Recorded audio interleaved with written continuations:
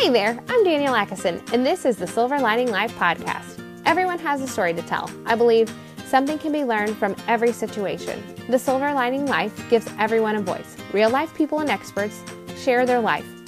They share how they've overcome tragedy, their victories, and their defining moments. So why is this important? Because it's easy to look at a person and think it's been so easy, quick, or perfect for them. But that is so far from reality. There is work, struggle, and heartbreak.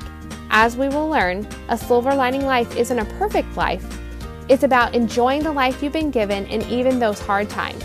So sit back and get ready. It's going to be a fun ride. Hi, I am so excited to welcome the lovely Vicky Andritsch to the Silver Lining podcast today. If you don't know Vicky, she is an incredible mama of 5. You heard me, 5. She's so busy. And she also runs a successful business and a hugely impactful nonprofit organization. She is an encourager, a supporter, and the kind of person you just want on your team. You want her standing next to you, holding your hand as you go through life, because she just has that kind of so thank you. Thank you so much. And when we start out, can you just kind of go into and share your story that completely changed your life? Oh my goodness. Thank you. First of all, thank you so much for that introduction. My goodness. I wish I could wake up hearing you speak into my ear every day, because that was beautiful. Thank you. We have quite a story, and to be perfectly honest, it dates back quite a while ago. It first starts actually with who's my youngest daughter, Ava, who is now 12 years old. But we thought we'd bring Ava into the world, and she was baby number 5. We had just moved here to Indiana, and we thought, oh, let's go for that last one. Let's bring one more in.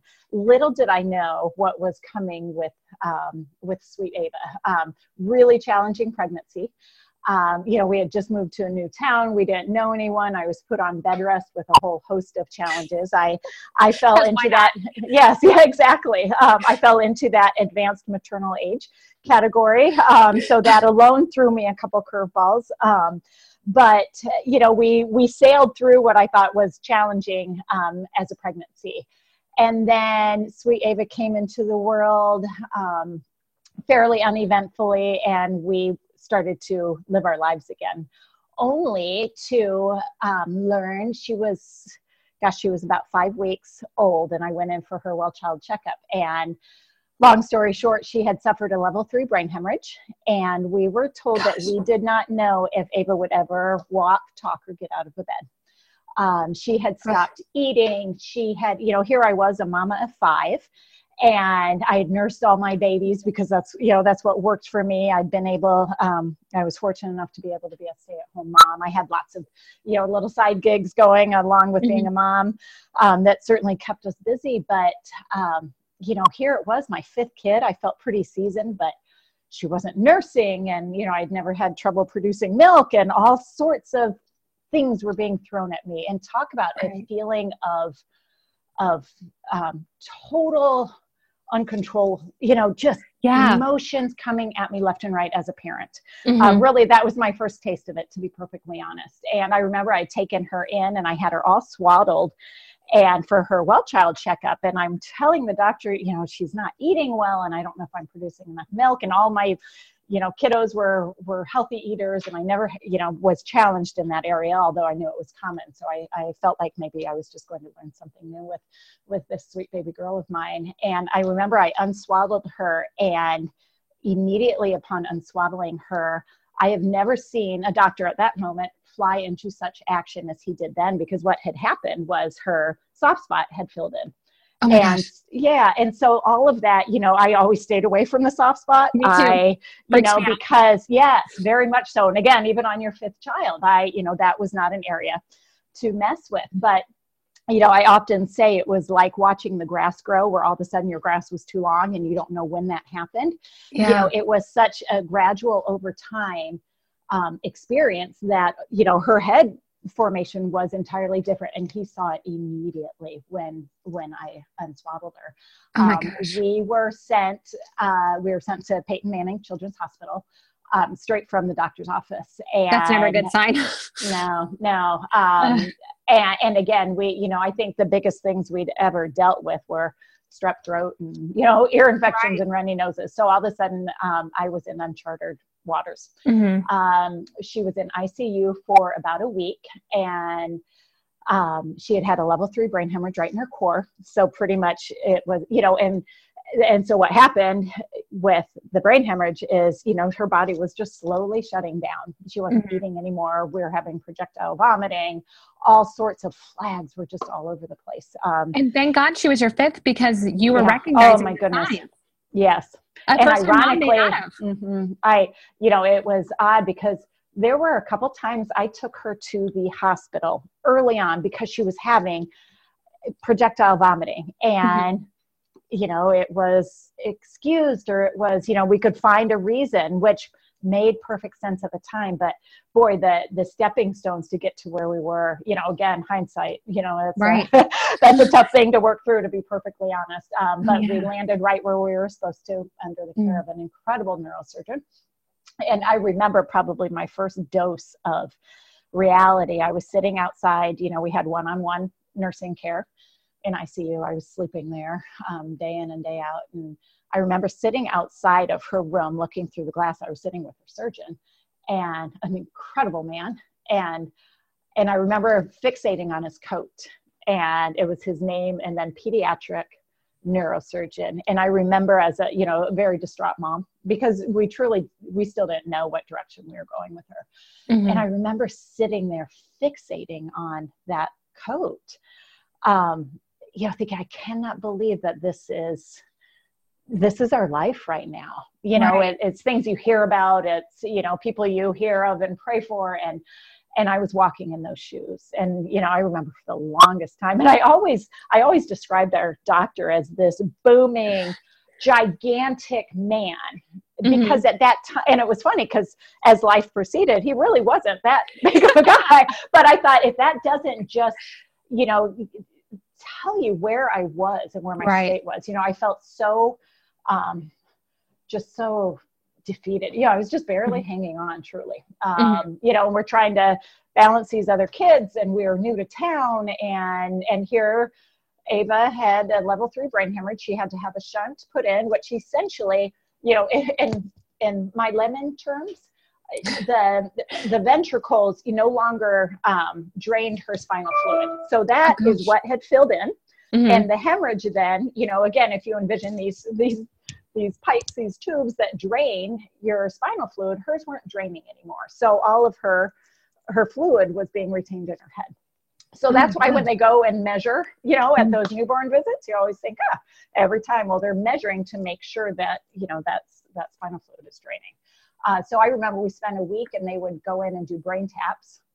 Boy, this is taking me back a long 12 years ago. They would go to relieve that pressure. They would go do brain taps because her hemorrhage was so severe they couldn't do the surgery yet, because we would have landed in the same place. So we spent about a week trying to, relieve the pressure. And then finally, I remember it was Mother's Day, she was strong enough that they could do surgery. And they put a shunt in, and that shunt was, essentially it's a mechanism. You could feel it's about the size of a quarter on the size of her head, on the side of her head. And that mechanically drains the spinal fluid that she can't drain anymore. And you can see the tube, it's all internal, but you can see the tube kind of, down her neck and along her belly. And, she loves to wiggle it around.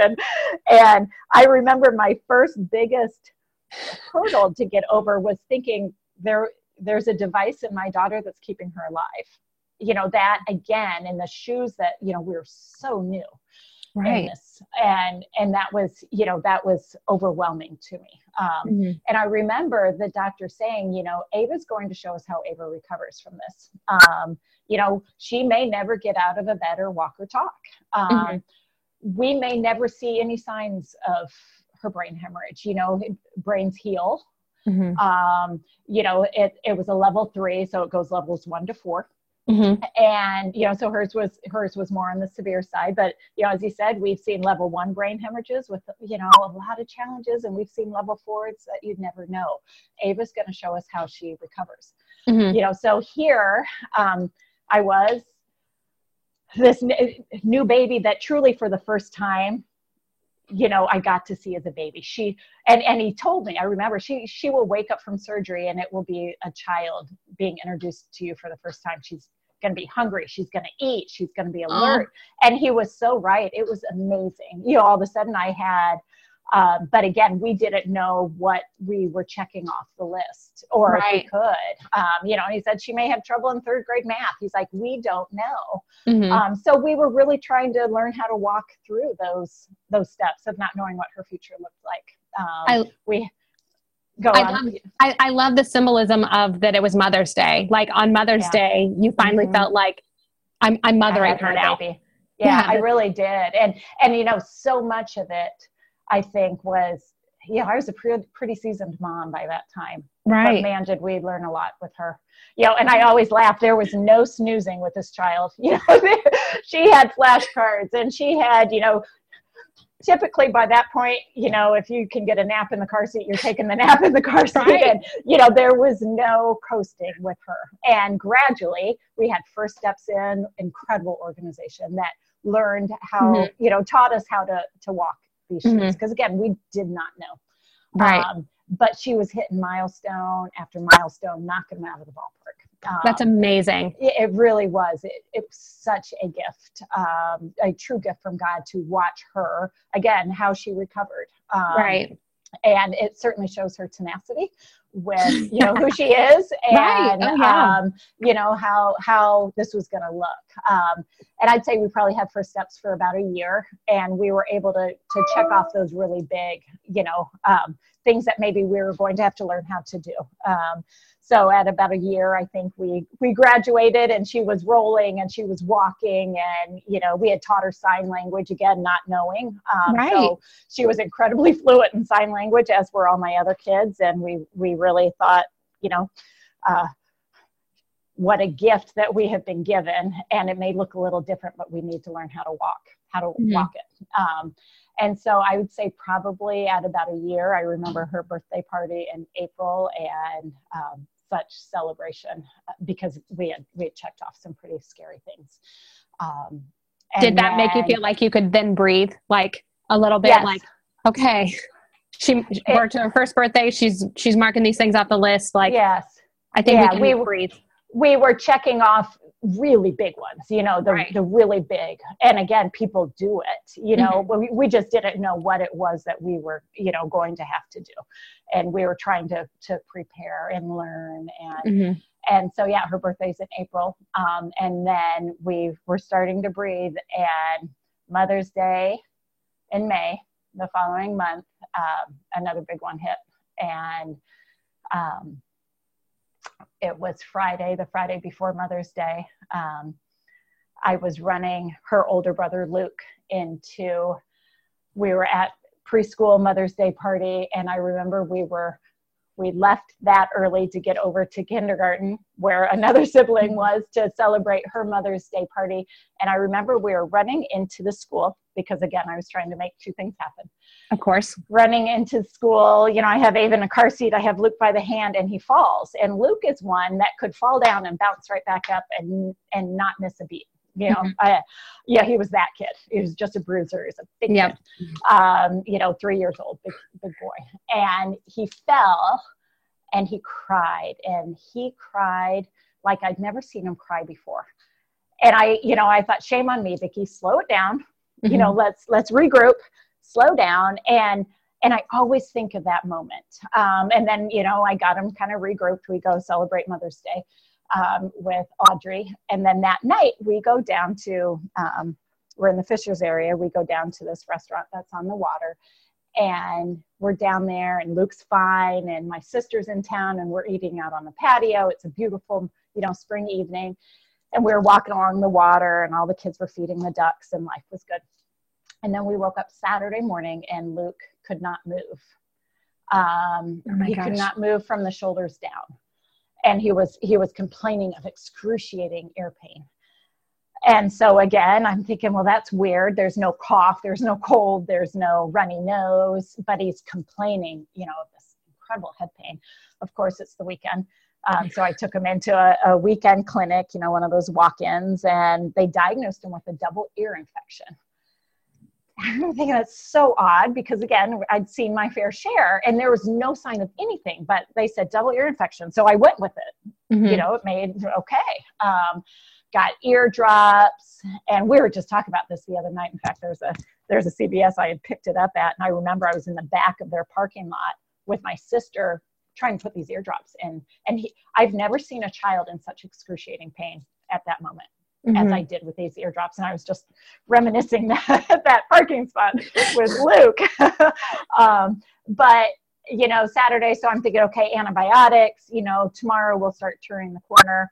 Sunday came and he was getting worse. So I'm thinking, okay, and we're still doing everything. We're taking baths and there's no fever. And it's just so bizarre. Well, Monday we woke up and actually Ava had her year appointment. And I called first thing. I said, hey, can I bring Luke in? Something's up. And again, lots of kids were in and out of that doctor, can you put Luke on the schedule? And they said, of course. And I took Luke with me. And I remember the doctor doing all sorts of, tests with him, and still the pain at that point was unbearable. He truly could not, he couldn't move his head. And I kept trying to justify it. Man, there are adults that say when they get, that severe of an earache, it throws off their equilibrium and everything. And the doctor at that point, he's like, I think he's showing signs of a hip infection in his hip joint, a double hip infection. And he's like, it's real serious. It requires 2 weeks of IV antibiotics at home, and I'm terrified, and I'm thinking, oh my gosh, and we need an MRI. Sent us immediately to Riley, straight from the doctor's office to Riley. Oh gosh. Yeah. And we went through the MRI, and I remember he went through it unsedated because it was a mess up somewhere, and his pain was so severe. Yeah, I was, my son needs help. And can he sit through an MRI? And at that point, I was so green. I truly did not know the difference between an MRI or CAT scan, only to realize what the MRI was. And bless his heart, he laid through that MRI. And I remember after really cornering the tech, saying, what's wrong with my son? What's wrong with my son? And I was pretty undone. And I remember the tech kind of looking at me saying, you need to be strong for your son. Oh my gosh. Yeah. And I always wonder, how much do they see and how much, and I think his MRI was probably lighting up all over the place because it was 24 hours later, we were told he had cancer. And he had leukemia, which is a blood cancer. Right. So I think back to that MRI, and I think, I bet it was just lighting up all over, again, that's my terms, nothing medical there other than thinking, that tech was prepping me to, that we're in for a road, diagnosed with acute lymphoblastic leukemia, which is a 3.5-year treatment plan. And that journey began, and I think back to that, and so many emotions come back with this. And, I first look at Ava and I think that was just a test drive for us. I really believe that was just a test drive for what we were about to embark on. It was a test drive for our kids, it was a test drive as parents. Because, I used that. Those are two pretty big ones for adults to understand, let alone children. For sure. And I remember talking to all the kids and I said, you saw how we felt with Ava. We almost lost Ava. You saw how, as a family, we pulled ourselves together. We stood up, we brushed ourselves off, and we did everything we can. And we're going to do the same thing with Luke, so it was a point of reference for me to use with them. Like you saw, we've had these feelings of terror, because it truly is terror. We've had these feelings of terror before, but you saw we were okay. And we got to do it again now, and we got to do it together. And our lives changed. I mean, I'm not going to sugarcoat any of it. Our lives changed. there's a lot of time in the hospital. There's a lot of time apart. There are terrifying moments. And again, as a parent, you can't control any of it. And that was probably my best and biggest lesson. It started with Ava, and I got a little taste of it, but man, it really hit home with Luke. I can't control what this is going to look like. I can just, I can give my tools to the kids, and together we can try to, figure out how we're going to walk through this. But I remember, and I refer to it often, in the very beginning days, he spent several weeks in the hospital up front right after diagnosis, and he got whacked. I mean, as we were being told he had cancer, they were setting up chemo. I mean, it was fast, and I remember people asking what kind of leukemia, there are several different, rivers you could swim in. And I remember not knowing for weeks, because everything is coming at you like crazy. I couldn't tell people what kind of leukemia it was, because it was our world was so turned upside down. And I think that's that now. And I thought that just to give you any idea of, how that just comes at you. But I remember having to sign our life away with all the risks that come with, he was on more chemo drugs, and I couldn't even recall at this point, but, having to sign away. And I remember I was given a huge list of side effects. And I mean, books worth of side effects. And I, of course, poured over all of them throughout an evening. I was sleeping down there. It was when you still shared rooms. Because why not? Yeah, because I wasn't watching TV.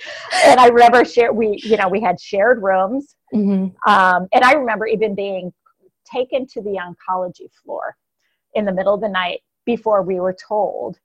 And I remember the tech that was pushing us he said something like, I'm sure this must be scary, the floor that you're on. And I didn't even know. And I said, what floor are we on? Yeah, I truly didn't know where we were. And he's like, well, you're on the oncology floor. And at that point, I'm still thinking, this is a hip infection. I truly hadn't, but I'm thinking, they knew the direction we were, it just wasn't anything I'd had to walk in before. But in the beginning, pouring over these side effects, and this sweet resident walked in the next morning, doing rounds at 5 a.m. or something. And I'm a pretty mild-mannered mom. And I remember he walked in, and I went in attack mode of, what are we going to do to make sure none of this happens to my son? Because I've been pouring over these terrifying things, terrifying things, and things that, and it's not like I was given a choice. Do you want to do plan A with Luke or plan B? There was no decisions to be made with that. It was, this is what we have to do if you want your son to survive. Right. There wasn't any, you have a decision to make. Right. And these are the side effects. And truth be told, the chemo was equally as life-threatening as the cancer. You learn that when you unfortunately have to, walk through that river. So I remember just attacking this poor resident of, okay, I get this and I'll sign, but how can we make sure this isn't going to happen? And I went at him. And I remember he was so gracious, and he listened to me.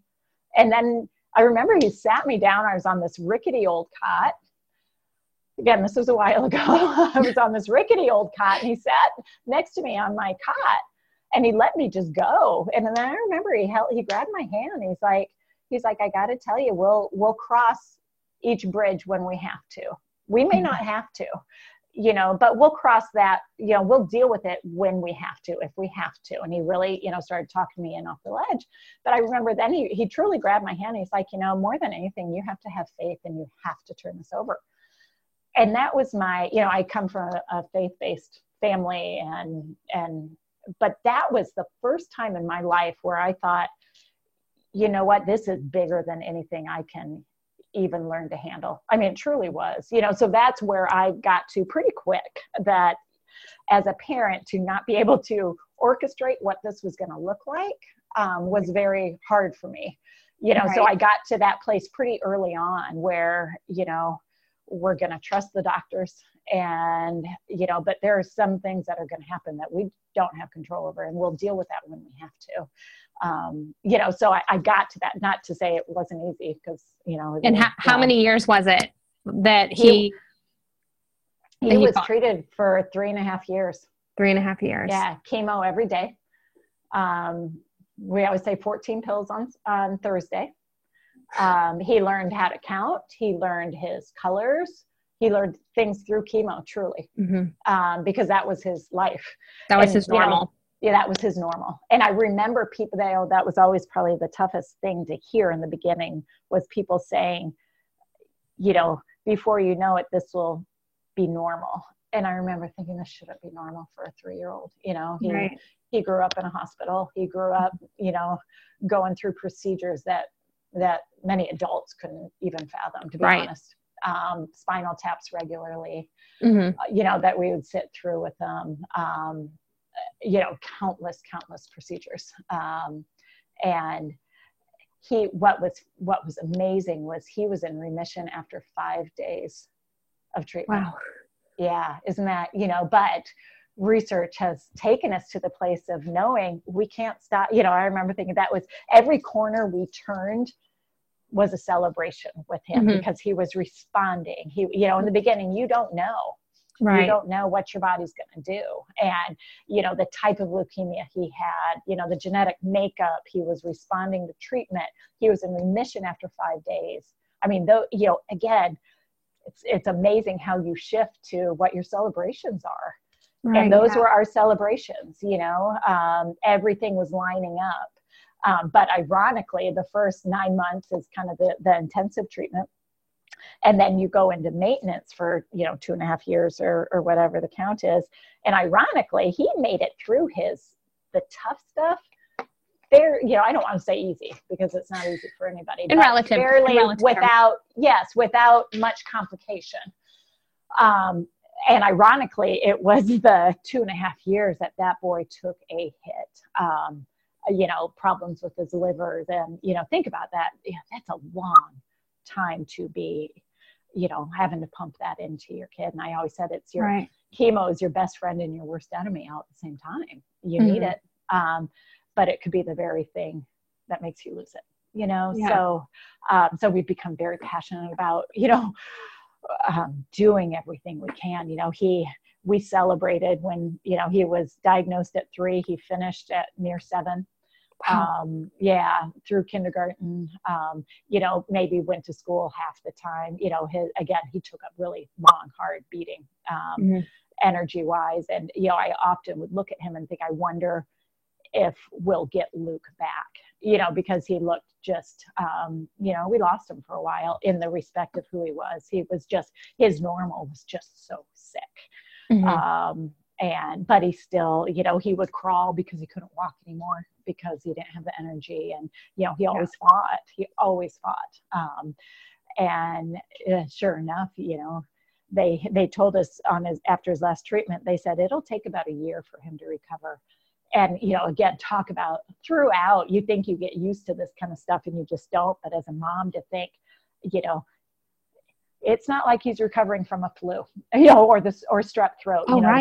He is going to take a year to recover. And it truly was. I mean, it was a good year for him to, start, walking without limping, and, having the energy to, walk or ride his bike. And, it was like life he was blossoming before our eyes. And you sure learn a lot through that. And I'm sure I've said it to you before, Danielle, it is such a, it feels so odd to say that I wouldn't change it, other than I wish I could have taken the pain for him, as a mom, of course. Right. But you don't learn this kind of stuff from a book, and the siblings and, as a family, how we're able to rise through it. That kind of stuff, you're in the trenches, and, I look at all the kids now and who they're becoming. And, Luke now is taller than I am, he's in high school. He's, he is a gentle giant, just it's just so interesting to watch who they've turned into because of our challenges. Right. So again, I would have taken every hit for them. But boy, life has become so much richer. The blessings are different with what, still today. And, we're 8 years out now of chemo. How do you feel? Oh, sorry, go ahead. I'm sorry. No, go ahead. No, I was just going to say, how do you feel like for you as a mom, that what do you feel is the biggest takeaway for you in changes of pre your children going through this to then post? What did you notice of yourself that changed so much? That's such a great question. Our normal looks different, and the things that are hard to us are different. I find that for my kids too, that I would never in a million years want anybody to walk through this, but your scope of what real problems are, right. It's just different. And I don't ever want to dismiss the challenges of ear infections or, strep throat. Because again, ironically, through all of that, we still got nailed with the normal stuff too, the broken bones and the getting called from school because somebody's gotten, smacked in the eye with a racquetball. And, life did not stop, especially with that many kids. It's not like everything else could go on hold because Luke had cancer or because Ava had a brain hemorrhage,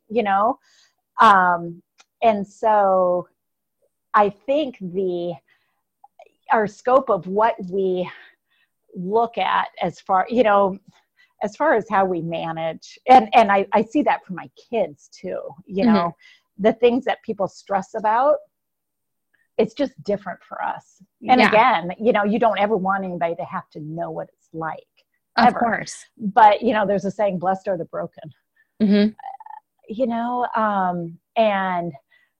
and I remember during Luke's treatment, you got real, it was hard, if somebody, I think I hopefully have learned a few empathetic tips, because it would be, I didn't do Facebook at all because that was not my world, to, ear infection, I remember thinking what I wouldn't do for an ear infection. Or what I wouldn't do for the stomach flu, so which would be I think hard to have that comparison and see that and be like, oh, that would be so nice to have something so small, in those moments. Yes, but again, that's where you are, and again, exactly. You don't ever want to dismiss that for a person. Right. But when you're in the trenches, and I think a lot of times I glazed over, and I probably removed myself a lot because it was just too hard to be around normal because I was living anything but normal, and again, I wanted people to be who they were, and the stomach flu stinks, but I remember thinking that's just not where, that's just, I couldn't get to the same page. And so I think more than anything now, hopefully what I've learned is just, there's so many stories that people are walking with, and hopefully to show some grace, to that cashier that's having a bad day, or, because so many, in fact, I have a friend I'm good friends with now, and she talks about it a lot. Somebody was at swim practice, which swimming didn't last long for one of the kids, but I remember sitting in the stands, and she came, and, I kind of knew her, and she was really trying to create, conversation and a friendship. And she said, you just weren't having it. You were just checked out. And I'm sure I probably was, it was probably my 45 minutes outside of the house. And, thankfully she was gracious enough with me that she gave me a second chance, but it just made me think of how so many people carry things, and it's easy to quickly dismiss it when in fact, everybody's got a story. Right. Everybody has a story. And it's so easy to think when somebody, you're trying to connect with somebody and they aren't, it's so easy to think like, well, what's her problem? Or, what have I done? And really it's like, no, they just needed you to just sit there and hold their hand, or just sit there. And I remember I would park like, that was when Blockbuster was still around. We laughed about that, how different it would be now to be walking through that. But Luke and I, that would be our outing, would be to go to Blockbuster. Or I would go out by myself to get it because he was too sick. And I remember I would park as far as I could in the parking lot because my only opportunity for fresh air or exercise would be from walking from my car into Blockbuster and back, that's just where we were for a while. And again, even then, I don't remember complaining a lot about it because the alternative was not okay. And the alternative would have been I didn't have them.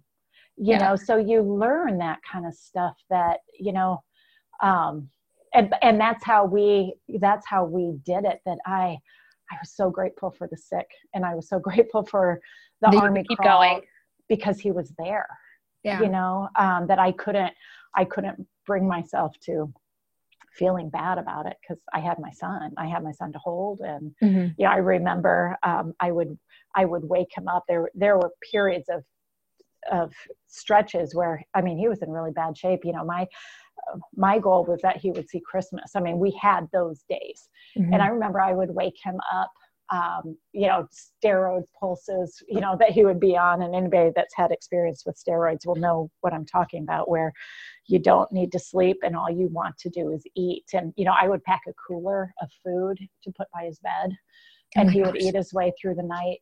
And, we slept very little.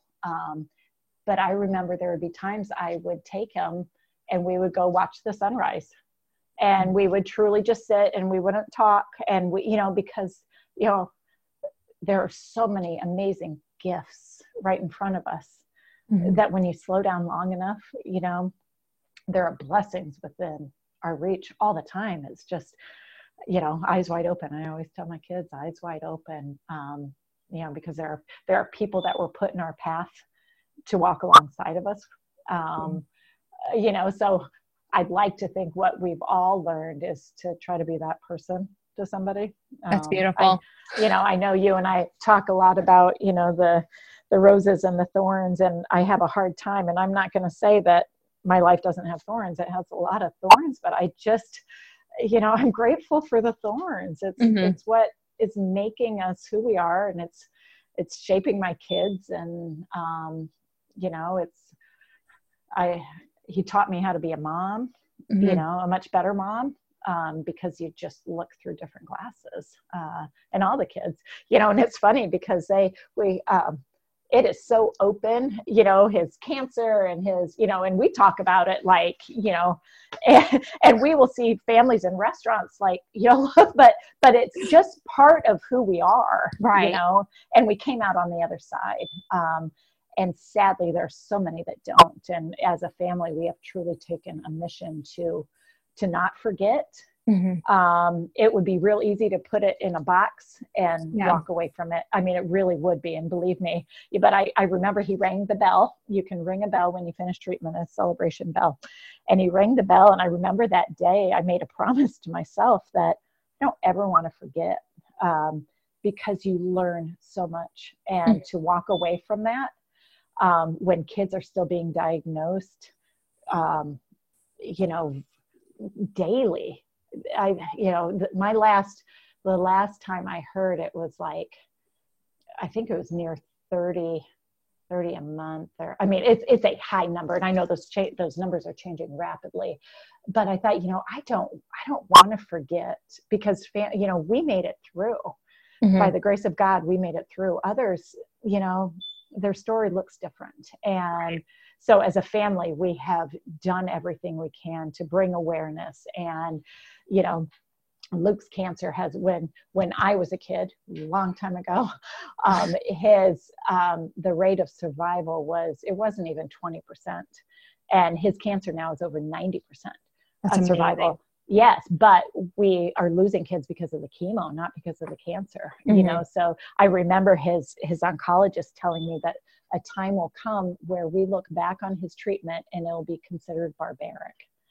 And man, did that was like a kick in the gut as a mom, thinking that, my son has endured, because that's what they know they need to do at this point. Right.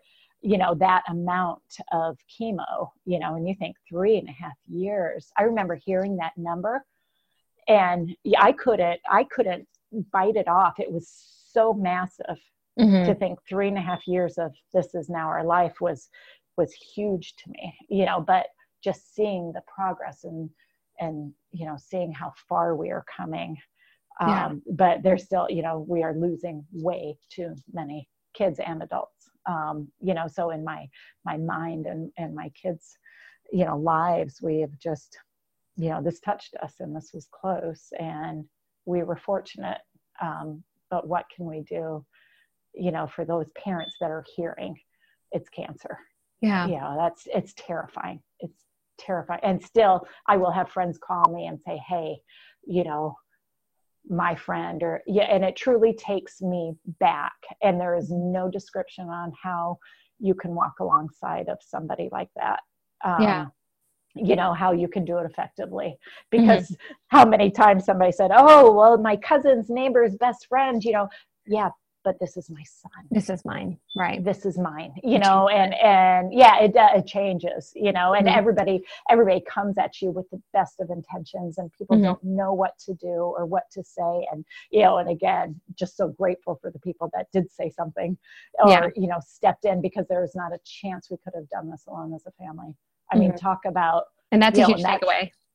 Oh, just relying on that tribe and that village is huge. And that's where I think, thinking about the things we've learned and could do and, be that person that can leave a meal on the front step and not say anything, and offer that kind smile when that person does not have the strength to talk. It's that kind of stuff, because it's true. It is so real at what we just did to get by. So there's so much as a community I think we can do and that people do. I will swear by it. We couldn't have done it alone. I mean, with kids and there's not a chance we could have, effectively done what we did by ourselves. A lot of people that know how to step in. And again, I always say blessed are the broken, because it's a different, it's a different journey. That's huge. Okay. I have just some very quick questions. One, do you have a morning ritual? Because I find people who are like you, you get up with intention. So do you have a morning ritual? Oh man, do I ever. I work out at a crazy, insane hour, because that's when I can get it in. So I'm one of those 5:15ers. And I do my best to make that happen, because it just makes me feel good. It makes me be a better mom. I'm that, I need to get that blood pumping. And ironically, I was never a runner before, but I started running with Luke, when he was sick, because that to me was my therapy. That was what I needed. So I think that makes the world better. It just, that's what spoke to me. So I always tell people, find what speaks to you. Yeah. It may not be that crazy workout time. Cause it is crazy, but again, that's what I have found for me. And with busy kids and busy life, by nighttime, I'm the one that's in the pajamas at 7:00 if I can be. So I hear you. But I have friends that work out, after kids go to bed, which I look at them in as much awe as they look at me. But it's that finding what works for you. So morning ritual is that. And then I come home, I get kids out the door. I have 3 of them left at home. So in fact, next year it'll be 2. So we're coming down on numbers, but I get the kids out the door, and then I actually step out of my house. I work from home. I'm blessed to have that opportunity to work from home, but I actually leave my house like clockwork, and I go to, a little local coffee shop or something. I do my daily devotion. I always say that's where I fill my cup. And ironically, as much as I believe in it, I don't do it well at home. I feel the emails creeping in. I see the laundry.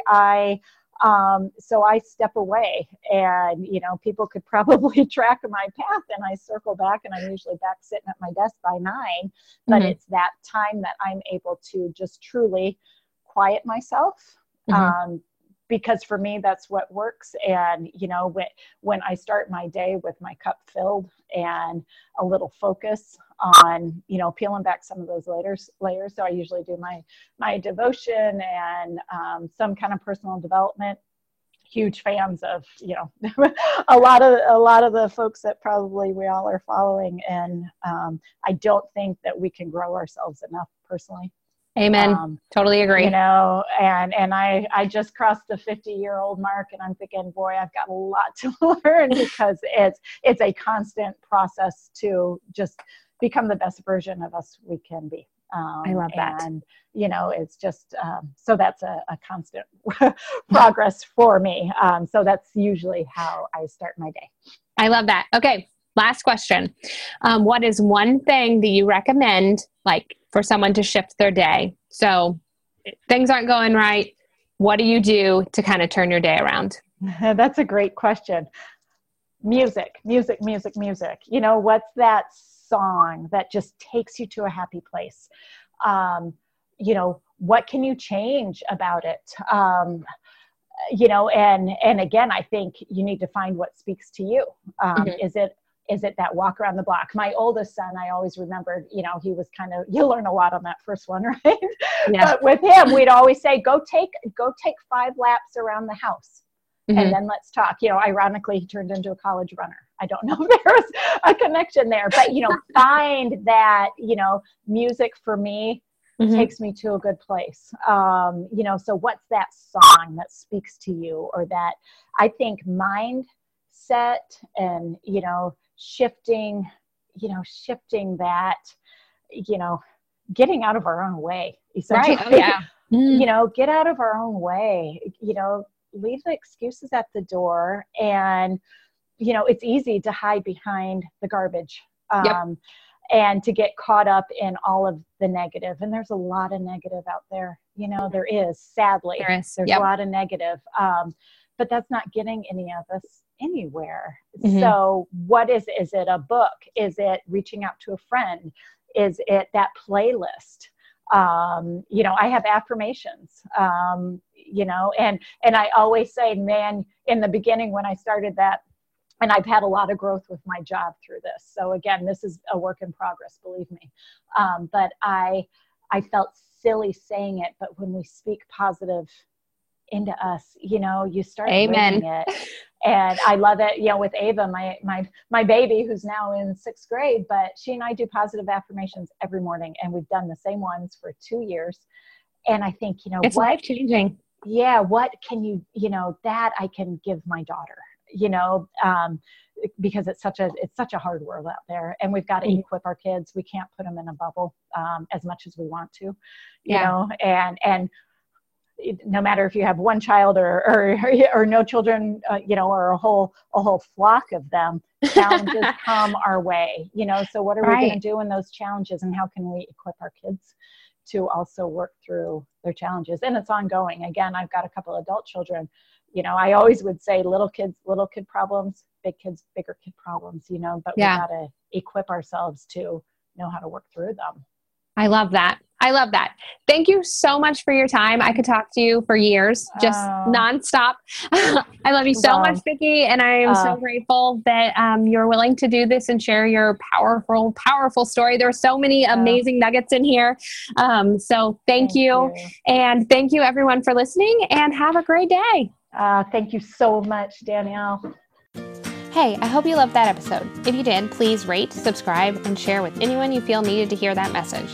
Also, please find me on social media at The Silver Lining Life, because I would love to hear your favorite takeaways from today's episode. Can't wait to hear from you soon. Thanks for being here. Bye!